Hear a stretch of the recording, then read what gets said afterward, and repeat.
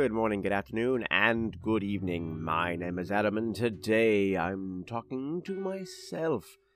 And today, people out there, I wanted to talk about this new phrase that I've learned that has probably been around for a while. I don't know when it was coined, but the phrase is relationship with food, right? So, earlier today, Thanksgiving is tomorrow, as of this recording anyway, and I was thinking over the past couple of weeks leading up to the holidays, I kept thinking, I'm not eating so great. I don't really know where to start.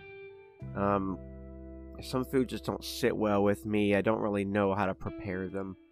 But I'm feeling the effects. I've been feeling that I get tired more easily. I feel that my sleep isn't good. I feel that I feel like I'm not as when I don't have my shirt on, I'm like, you know what, you can do better, guy. And so I've been making a few little changes here and there, trying to spice up my water a bit and, cut out red meats, because I know ultimately there's a lot of them that aren't particularly good for you because they're not prepared well. But, I got to thinking, maybe there are some things I'm just buying into because I'm doing quick searches on Google, or because I hear the same stuff that other people say when we're talking about weight loss around this time of year, or eating better. And so I took a little dive through the interwebs, and eventually I found a video that was debunking 18 myths about diets and weight loss and exercise and things like that. But one constant that kept coming up, they had 3 different professional dietitians who were talking about these different myths and how you could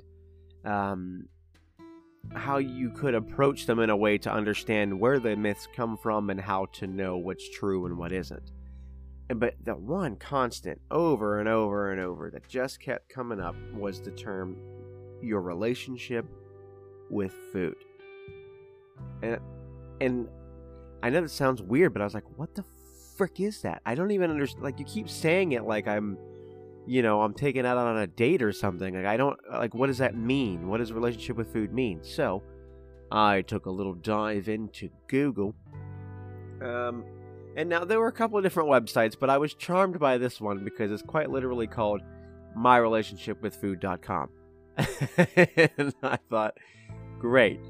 And then I realized that it is a book that somebody bought. It's a bunch of gluten-free recipes and things like that.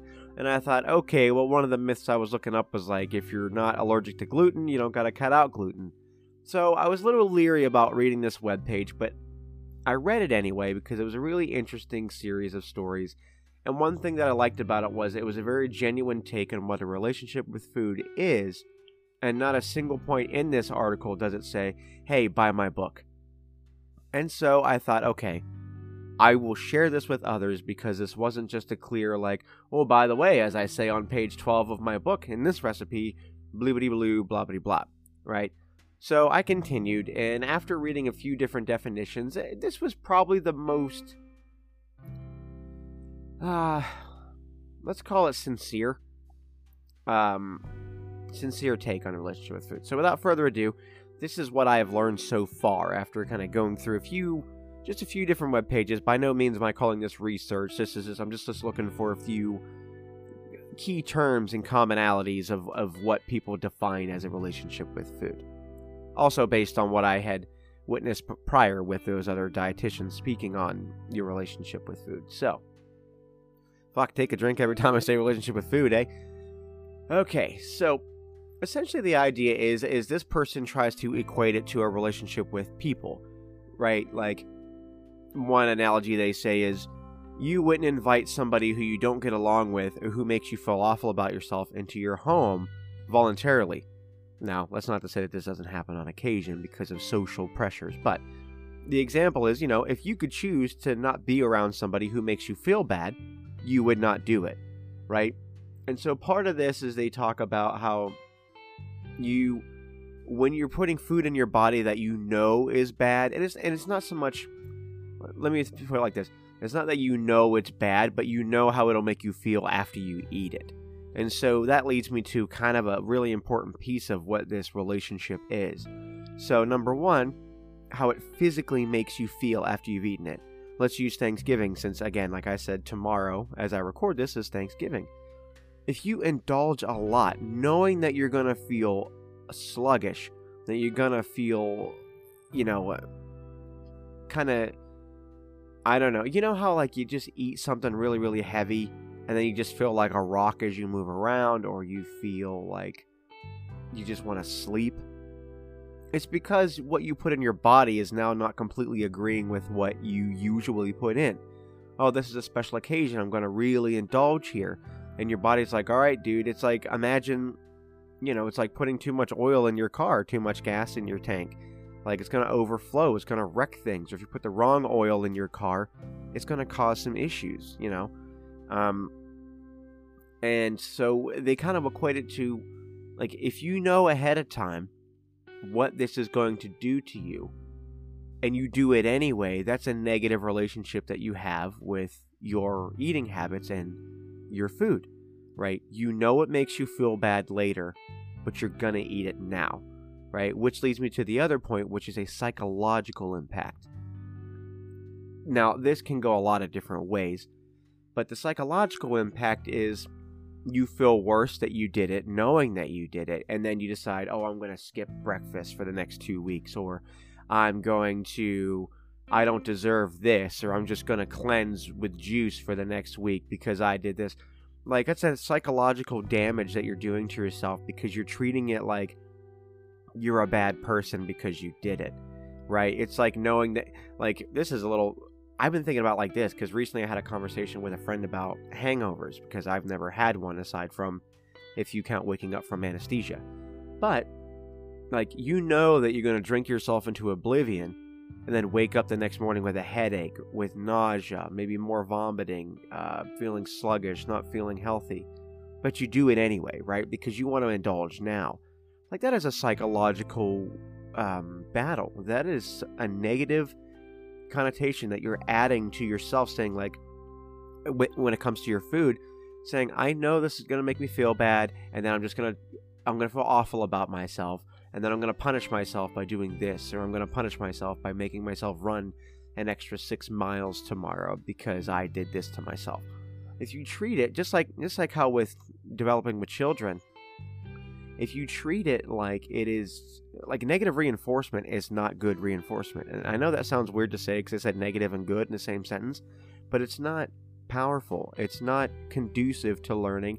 It's not conducive to teaching. It's not conducive to development for you or for anyone. So if you tell yourself, I'm a bad person, or I'm going to do this as a punishment because of what I did yesterday, that's only going to make you feel worse, and it's going to be a vicious cycle that's going to keep coming back, and you're always going to be running from those calories, not really seeing any, well, let's just say not really seeing the progress you could be seeing, the full potential of said progress. So they start to talk about how, like, there's a difference between, like, the psychological detriments and the physiological detriments when it comes to your relationship, quote unquote. So the other way that the psychology kind of rears back is they say when you add a positive spin to how you prepare and how you consume the food, right? So I'm just going to kind of read this little section here because I think they'll say it better than how I will. But they say, you might not be aware of this, but both the food you ingest and the way you feel about it can impact you and your life. We all know that if you eat something that doesn't agree with you, it can ruin your day. And then it talks about how if you eat a heavy piece of cake, you feel 10 times worse after, which we talked about a little. But they say consuming sugary foods can leave you feeling fatigued and stop you from operating productively. But, and here's the important part, on the flip side, if you spend time lovingly preparing your food for yourself and for others, this tends to show up well in your body. For example, if you're feeling tired and opt for a green juice as opposed to a milkshake, it can enhance the way you feel in the very moment. Relationships only work with their fullest potential when both sides are cooperating. If you take time when considering what types of food you fuel your body with, it'll result in a much happier, healthier relationship. So, essentially, they're saying if you take pride in the preparation, you take pride in knowing you're making a good decision, like, positive reinforcement is always the better way. Again, just like with children, with adults, with anybody who's learning or developing, or trying to create a new habit, positive reinforcement, right? You praise your child when they make their bed. You praise your child when they get an A+ on their test. That fuels them to want to keep doing it. So for you, you say, all right, I'm making a good health decision by doing this. I'm making another good health decision by doing this. I feel good that I'm cutting up carrots as opposed to just popping a chicken patty in the microwave. Like, I am making a conscious decision to do this. I'm feeling good about it. The reward is that I'm going to feel good about myself. I'm going to feel healthier. I'm going to operate better as a human and function better as just a general person in society, right? So they talk about, like, just psychologically, if you look at it as a reward as opposed to as a detriment, it starts to yield better results for your mental health and for your physical health. And who the fuck doesn't want both of those things to be good? Right? I dare anybody, but like, if you go on the street and say, hey, how do you feel? Do you like being mentally damaged? Do you like having poor mental health? Who the fuck's going to say no? Who's going to say yes, excuse me. Who's going to say, yeah, I prefer to be terrible, and no, I don't want help. I don't want anyone to help me feel good about myself ever. I'd much rather just sit in loathing because, yeah, I'm a piece of shit. You know, like, if somebody gave you all the free therapy in the world, you fucking take it, right? If I were going to offer somebody after Thanksgiving, I'm going to physically train you for free, right? Who's going to say no to feeling better about themselves physically and what they look like in the mirror, right?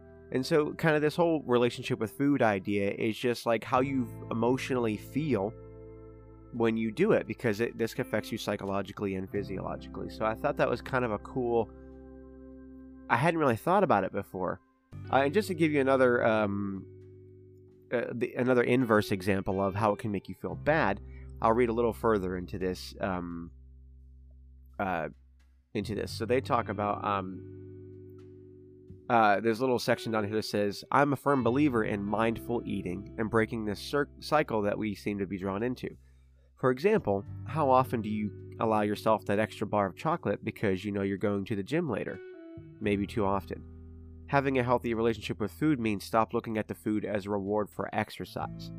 It means making a conscious effort to put healthy, nutritious foods into your body and start noticing all the things you eat instead of the things that you shouldn't.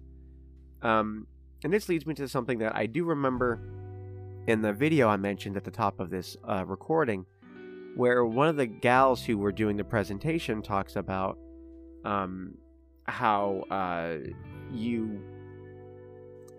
How did she put it? She was talking about how when you're going to pick your food, to write down what it is that you're eating or what it is that you're planning on eating, because it's a way, even if I know you've probably heard of calorie tracking, but it's not so much to say that you have to track your calories, it's to track what you eat. So like, whenever you eat something, write it down, think of it like a reverse grocery list, right? And then when you look at it at the end of the day, you realize just what you put into your body, right? It's like how some people will like have a list of things they're going to do for their exercise and they do it one after the other. It's like in reverse order where you look at what you did after you're done. So like, all right, I ate a banana, you write down a banana. I had a steak today, you write down a steak, right? And then every time you eat, you want to be conscious of what you're doing it. And the way that she approached it, I thought was really interesting, was she says, it's being real with yourself. It's being honest with yourself to be like, this is what I'm doing. Because I'll be honest with you, sometimes when someone says, well, Adam, what do you eat in a usual day? Like, I really have to think about it. And I probably haven't realized how many times I've snacked, or how many times I've drank something extra sugary, or how many times I've, eaten something that was heavy in fat. I guess I don't really think about it. All I know is I really like turkey meatballs. And not meatballs from turkey, meatballs made of turkey. But I found that to be very interesting to look and be like, just be honest with yourself. What do you do every day? Like, do you keep track of it? And I think I'm going to give it a shot. Maybe I'll do another recording after to see how that's going. And there's so much more about it, about having a positive relationship with your food. But there's one more little excerpt in this that I just want to read, because I think this is something that you can apply not only to your relationship with food, but your relationship with others and your relationship with yourself. And so I'll just read this one more thing. So she talks, this is towards the end of the article, about like how you can make changes. And this person says, her name is Lisa Rauken, by the way. And she says, I know what you're thinking. It's all well and good talking about a positive relationship with food, but how can I attain one? Simple. Stop comparing yourself to others. You can make healthy swaps and consider what you're putting in your body, and most importantly, practice mindful eating. Foods that agree with your body and foods that make you feel good. And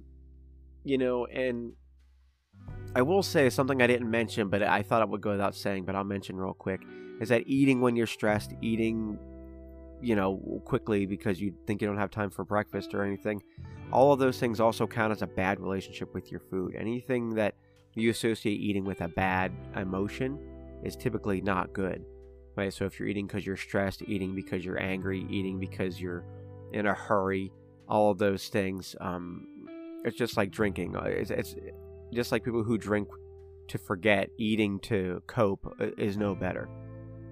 So when this person says, make healthy swaps, be mindful eating is a very powerful term as well for me, which I think I need to be a little bit better about.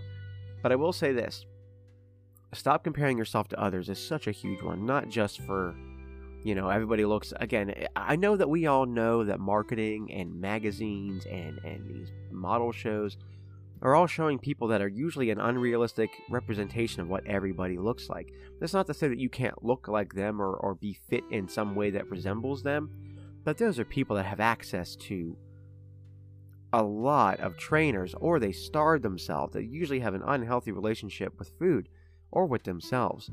And you're not always going to look like everybody else. It's not to say that you can't be as skinny as you want to be, or as muscular as you want to be, or, just as comfortable as you want to be.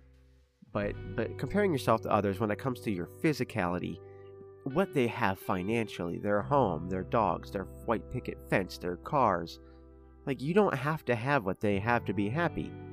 That's a negative relationship with possessions and money, which is the reason I want to talk about this, because as I read, I realized that this applies to a lot of things, not just to food. But food is something that we can all, well, I put a little asterisk here, because there are some people who are food insecure and they can't always help these choices. So I want to be very clear as I round out this episode that I'm very aware of that, especially in the line of work that I'm in now.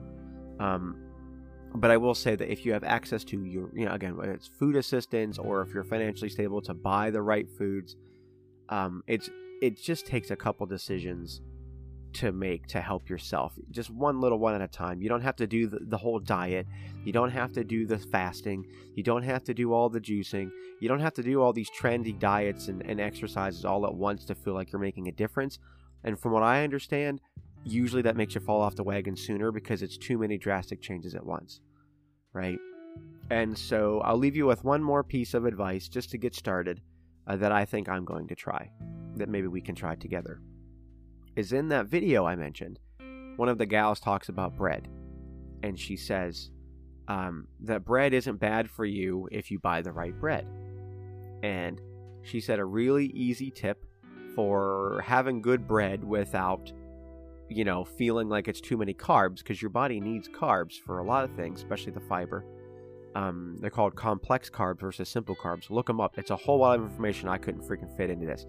But anyway, a good tip for buying bread is if you look at the ingredient list on the bread, like those loaves of bread that you can buy, she mentions how a lot of those they have a shelf life of at least 30 days. They don't start to mold for 30 days, which means there's a lot of bad shit in them, a lot of preservatives. She says if you look at the label, if they have anything more than 5 or 6 ingredients in them, chances are that bread is not the kind of bread you need to be putting into your body. She says when you buy bread that's closer to the deli section, closer to the bakery, or if you buy just stuff from your local mom and pop bakery, typically they're only using 3 to 4, maybe 5 ingredients to make that bread. And usually it's the usual stuff like yeast and whatnot that you just use to make bread. So that's a very easy way if you're going to start buying bread for your family, or if you want to keep bread in your diet and you don't want to give it up, you don't have to.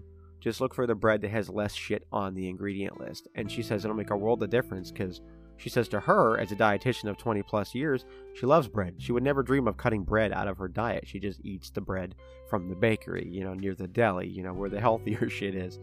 So there's my little tip, which is actually her little tip that I'm borrowing. Look for this.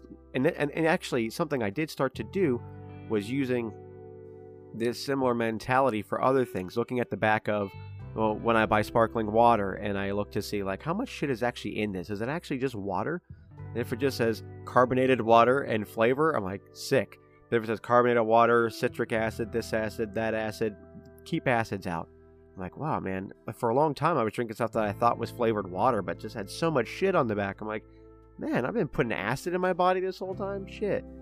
So, the simple solution that I haven't been applying to my bread at all like an idiot was looking at the back of the label and seeing how many ingredients are written on it and if I can pronounce half of them. So that was her tip. Keep bread in your diet, just buy the bakery kind instead of the loaves. She says it'll only last a couple of days, but just freeze it and pull it out when you need it, right? Anyway, that is enough of that. I just found that completely fascinating, and I wanted to share as much as possible with all of you because, wow, it's really gotten me, between that video and then reading about the word's relationship with food, I'm really kind of starting to think a bit about how I'm going to approach these things. And I'll update you if I'm successful moving forward, but food for thought, right? A healthy relationship with food for thought. Anyway, that's all. Thank you for making it this far. If you have, you're wonderful. I hope that you're feeling amazing. If you celebrate Thanksgiving this time of year, I hope it's wonderful. Please try to be stress-free. If you don't, that's also cool. I know my Kiwi friends in New Zealand are getting summer, and I'm very jealous. So I hope that's great. And yeah, as always, sincerely, I truly hope that you're taking care of your mind, taking care of your heart, and most importantly, taking care of each other. Smell you later, Tater.